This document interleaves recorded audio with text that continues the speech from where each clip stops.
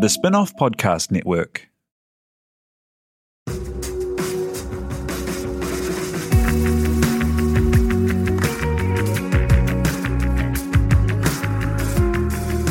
You're listening to Business is Boring, a podcast that reckons it's anything but. Business is Boring is brought to you by SparkLab, offering inspiration and practical advice to help businesses find their edge. To hear more about SparkLab, including details about the latest events, workshops, and business tools, visit sparklab.co.nz. And now, here's your host, Simon Pound. You're listening to Business is Boring, a podcast that reckons it's anything but. Business is Boring is made by The Spin-Off with help from Callaghan Innovation. Here's your host, Simon Pound. You might have seen the super cute kids' bike seats popping up on mountain bikes, where the little one sits between the arms of the rider and has their own handlebars on the handlebars. The company making them is called Shotgun, with the coolest web address, kidsrideshotgun.com. What you might not have known is that this is a Kiwi innovation, born out of a family wanting to go mountain biking together and a successful pre-order campaign to test the market. From a couple of riding mates turning the idea over together, it's grown to be sold all over the world with new products and a bigger goal to get kids off screens and to ultimately raise the next generation of mountain bikers. To chat the journey, what's involved in growing the product from Tauranga to the world, and what's next, co-founder Dan Necklin from Shotgun joins us now. Kia ora, thanks for being here, man. Hey, thanks for having me. Hey, thanks for blatting up from Tauranga to talk to us today. Tell me, what were you up to before starting this business, before it kind of took over your life? Yeah, well, thanks for having me. So before this, I was running a small digital marketing and social media agency in Tauranga with a small number of staff and a few clients, and that was keeping me pretty busy for a while. How did it come about? Like, I love this idea of the family wanting to stay together. Oh, well, it came about, I guess, a long time ago for me. I'd been riding bikes when I was young and loved the sport, and just had so many great memories of mountain biking when I was a kid. And I wanted to recreate that for my family. I've got 3 young boys. They're not so young anymore, but so I really wanted to recreate that experience. And so it came about, my wife and I went over to the Redwoods where we ride, and we had our youngest with us, and we just had a terrible sort of time, and thought there must be a better way. And so what constituted a terrible time? We had a full suspension bike. I had a full suspension bike. My wife had this other bike, which was a hardtail for anyone that's into mountain biking. And we had this seat on the back of my wife's bike. And my wife wasn't really confident riding with my son, so I was riding her small bike. She's quite short, so I was riding her small bike, and my son was looking at my sweaty back and couldn't see anything, and she was riding my big bike and couldn't manage it, and we were sort of having to split up, and I was having to go off riding with my 2 older boys, and she would sort of be left around, at the car park or close to the car park. It just didn't feel right. We thought there could be a better way, And so many of the ways that kids are incorporated with bikes, they seem kind of wild to me. Like, you see those people riding in bike lanes with the little caravan out back, and you're thinking, well, that looks incredibly risky and dangerous. Like, I'm scared to ride myself in many of those places, let alone drag someone defenceless. Yeah, no, it's definitely riding bikes is a risky activity, along with a lot of other risky activities in life. And yeah, there's certainly some people who don't have so much confidence on the bike, but the customers that we're sort of targeting are they've got an interest in riding bikes, and they might have grown up mountain biking, or they might have come into the sport. They can see why that sport's awesome, and they want to help raise a mountain bike kid themselves. And so how did you go about taking that insight that mountain bike seats where the passengers behind the rider isn't a great experience and turn it into this cool seat that pops the little one in between your arms and hanging onto their own bars on the handlebars? I guess the first thing was that I could see there was a problem or an opportunity, and I could see that for sure, but I had no way of really making a product. And so I talked to my business partner, or my now business partner and co-founder Tom, a good friend of mine. We used to ride bikes together a lot, and we were actually at Zippy's Cafe in Rotorua after a ride with Tom, and it was just talking about this terrible experience I've had with riding with my family. And he just said, "Oh, we'll just make something. We'll just put something together for you." And then, sure enough, a couple of weeks later, Tom turned up to my house one evening with a bit of a prototype. It was very rough for us to test. Ah, cool. So was it as simple as that? Were there products out there? Like, Was it something that was impossible to find, or was it something fun for kind of some mates to pull together? Yeah, there were a couple of options out there already. There was one that I was worried was going to scratch up my nice bike, so I didn't want that one. And then there was another one which was really expensive from the other side of the world, and I thought, I don't know if that's going to work either, and I'm not sure if it's going to get here, and it was rather expensive. And so that's where we thought, there's a bit of a gap here. And Tom's got a product development background, so he could pretty quickly see some ways we could make something a little better. What was involved in that prototyping? Like, how did you go about taking it from the idea through to turning up to your house into kind of a product that you thought was good to put to market? Well, a lot of riding. We did a lot of riding with my son Isaac. He was 3 at the time. And then Tom would make little improvements. And then we started talking to a couple of local bike shops as well and presented them the concept and said, what do you think of this? Would you use it? Could you sell it? What would that kind of look like? And it sort of started to form the makings of the idea there. I guess is all, I guess feedback and trial and error was the real secret. What led you to the pre-order campaign to get going, kind of the Kickstarter-y type campaign? Was that a need to actually get the funding in to make it happen, or was it to kind of test the market and get some customers and see what was out there?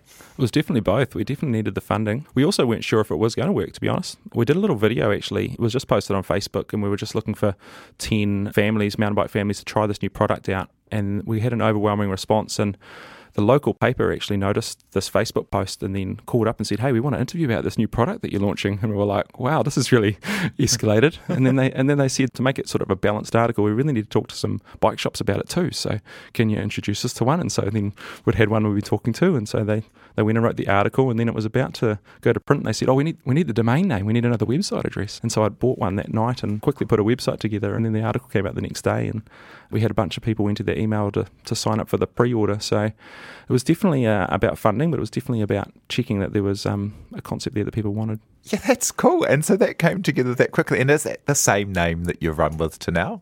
Yeah, that's right. Yeah, so we were really rushed for the name, to be honest. I think it was rideshotgun.co.nz when we started, and now it's kidsrideshotgun.com. And how did that pre-sale campaign go? It went really well, actually. I think we sold around 50 units, which was great, and that sort of funded a production run. Tom will know these details more than me, but I think we ordered around 300 units that we sort of cobbled together, and then we used that funds to also travel around the country. So we sold 50 of those 300, and I put the rest in the boot of my car and did a bit of a trip around the country to bike shops to see how that would go. When I got back from the trip, there were no seats left. That's fantastic. And when did the interest from around the world begin? We had a little bit of interest from Australia, I guess, because of proximity, and then the rest of the world really was quite deliberate. We could see the opportunity in New Zealand and Australia, and that's when we thought, this is a really big opportunity. We could really go after this, and that's when we raised a little investment. Now, when did you decide it was an all-in idea? Like, how far along the journey, or how many sales were you making? I guess I forgot to mention this was all happening alongside my other business at this stage. I'd taken some days off work to do my trip around the country to sell the seats, and then it was really when when we raised that investment and I sold my other business to really focus on this. That was when we thought, man, we're all in here. Let's go for it.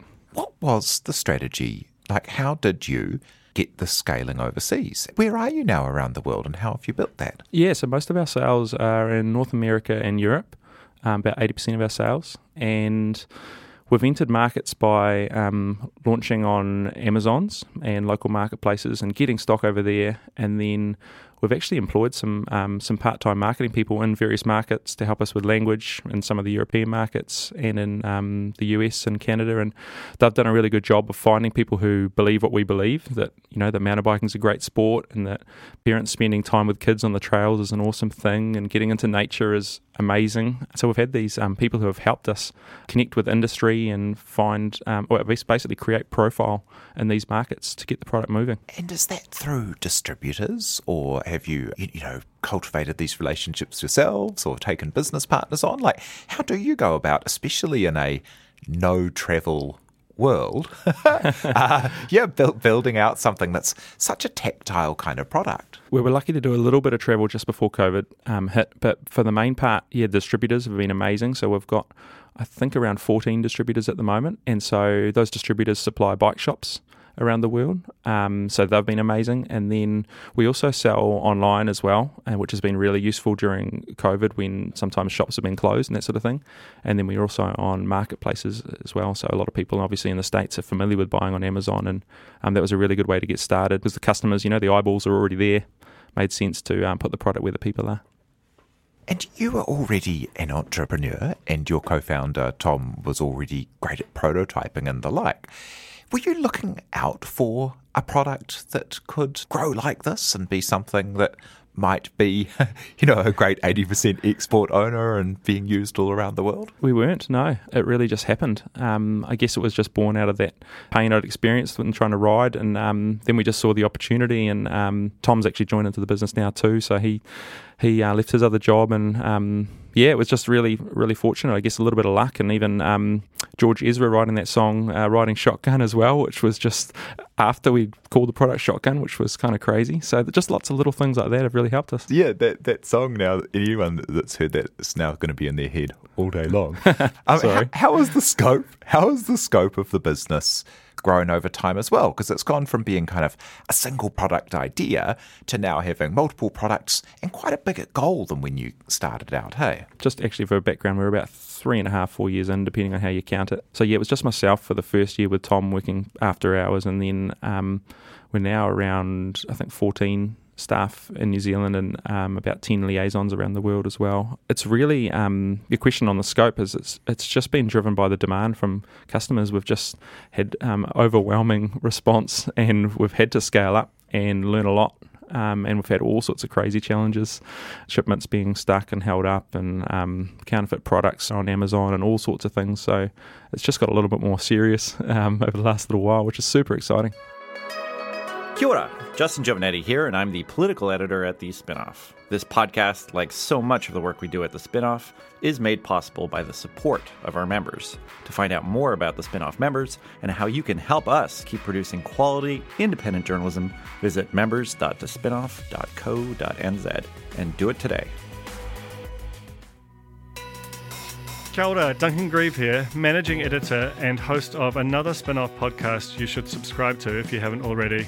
It's called The Fold, and it's about one of my all-time favourite topics, one I've been reporting on and obsessing over for some years now, the chaotic but incredibly exciting and fun New Zealand media industry and scene. Subscribe now wherever you get your podcasts, and join me for in-depth analysis and interviews with some of the most influential and interesting players in New Zealand's media.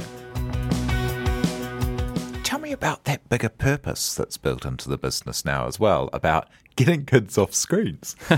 Well, we really want to raise the next generation of mountain bikers, and we think that it's such a good sport for all the reasons we mentioned before. And it turns out that resonates with a lot of people, and I think it's pretty hard, and with our busy family lives these days that we have, to carve out time to spend doing things that we like and enjoy, and spend time with our loved ones. So I think that's the bigger purpose. Yes, there's definitely a big commercial driver here too, but there's also, it really resonates with what we're doing. And I think if you ask the people in our team as well now, they see what we're trying to do. We've got an amazing team that really get that purpose. What is it about the product, in your opinion, that's meant that it has been such a hit around the world? You mentioned that it's nicer on a nice bike than some of the other ways of clamping a seat onto the top tube of a bike. Have things like, the growth of e-bikes and those thicker framed bikes and urban commuting and people taking their kids to kindy, are those all kind of factors? Or has it been really tightly in that mountain biking space?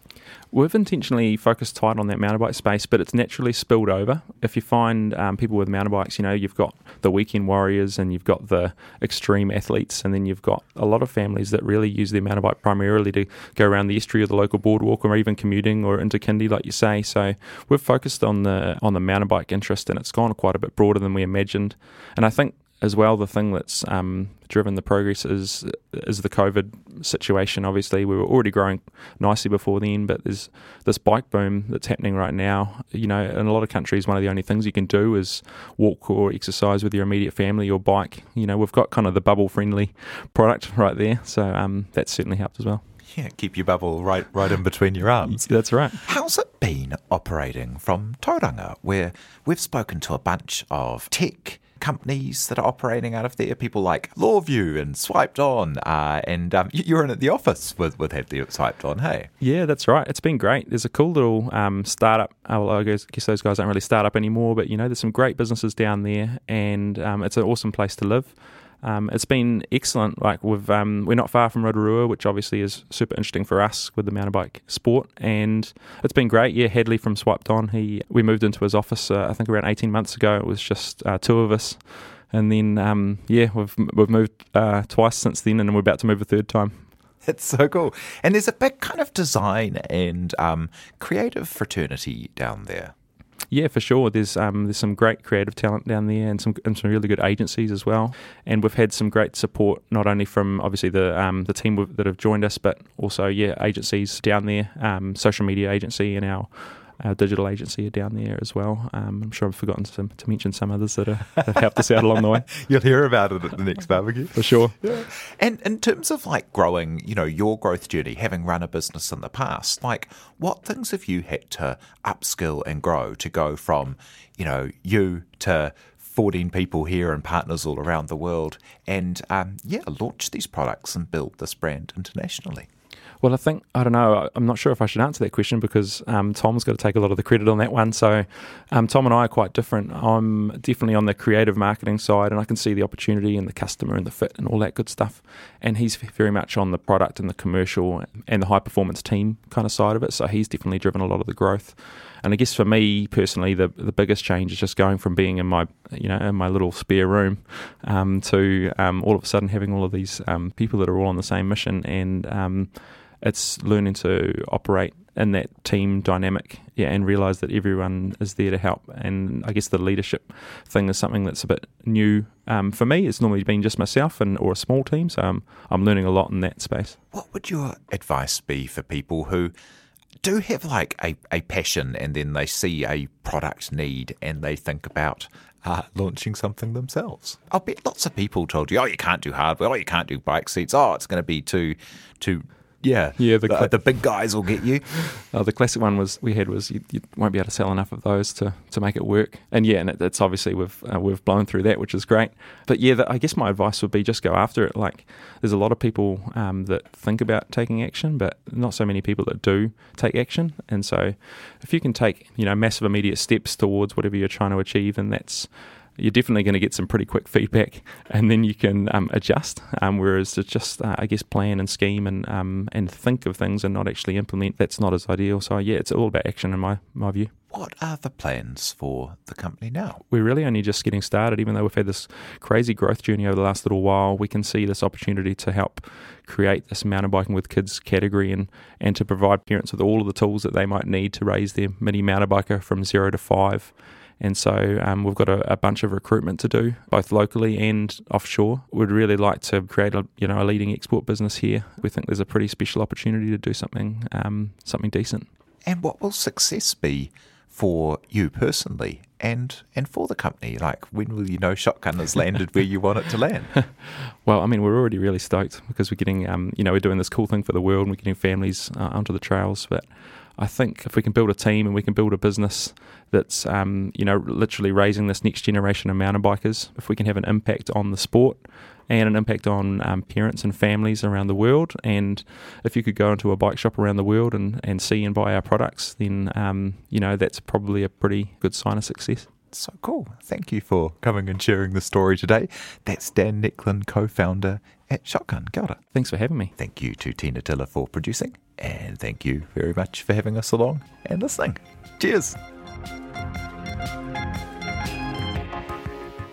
You've been listening to Business is Boring, presented by Simon Pound, and brought to you by The Spinoff and Callaghan Innovation.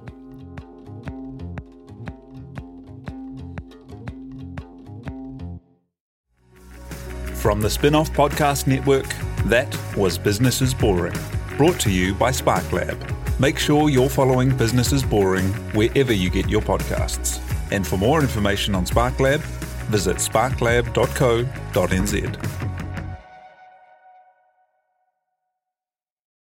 Are you making the most of your KiwiSaver investment? Generate is an award-winning KiwiSaver provider with a track record of strong long-term performance. Making a smart decision now could add tens of thousands of dollars by the time you reach retirement. Book a no-obligation chat with a Generate KiwiSaver advisor today at generatekiwisaver.co.nz/getadvice. A copy of the product disclosure statement is available at generatekiwisaver.co.nz. The issuer of the scheme is Generate Investment Management Limited, and of course, past performance does not guarantee future returns. The Spin-off Podcast Network.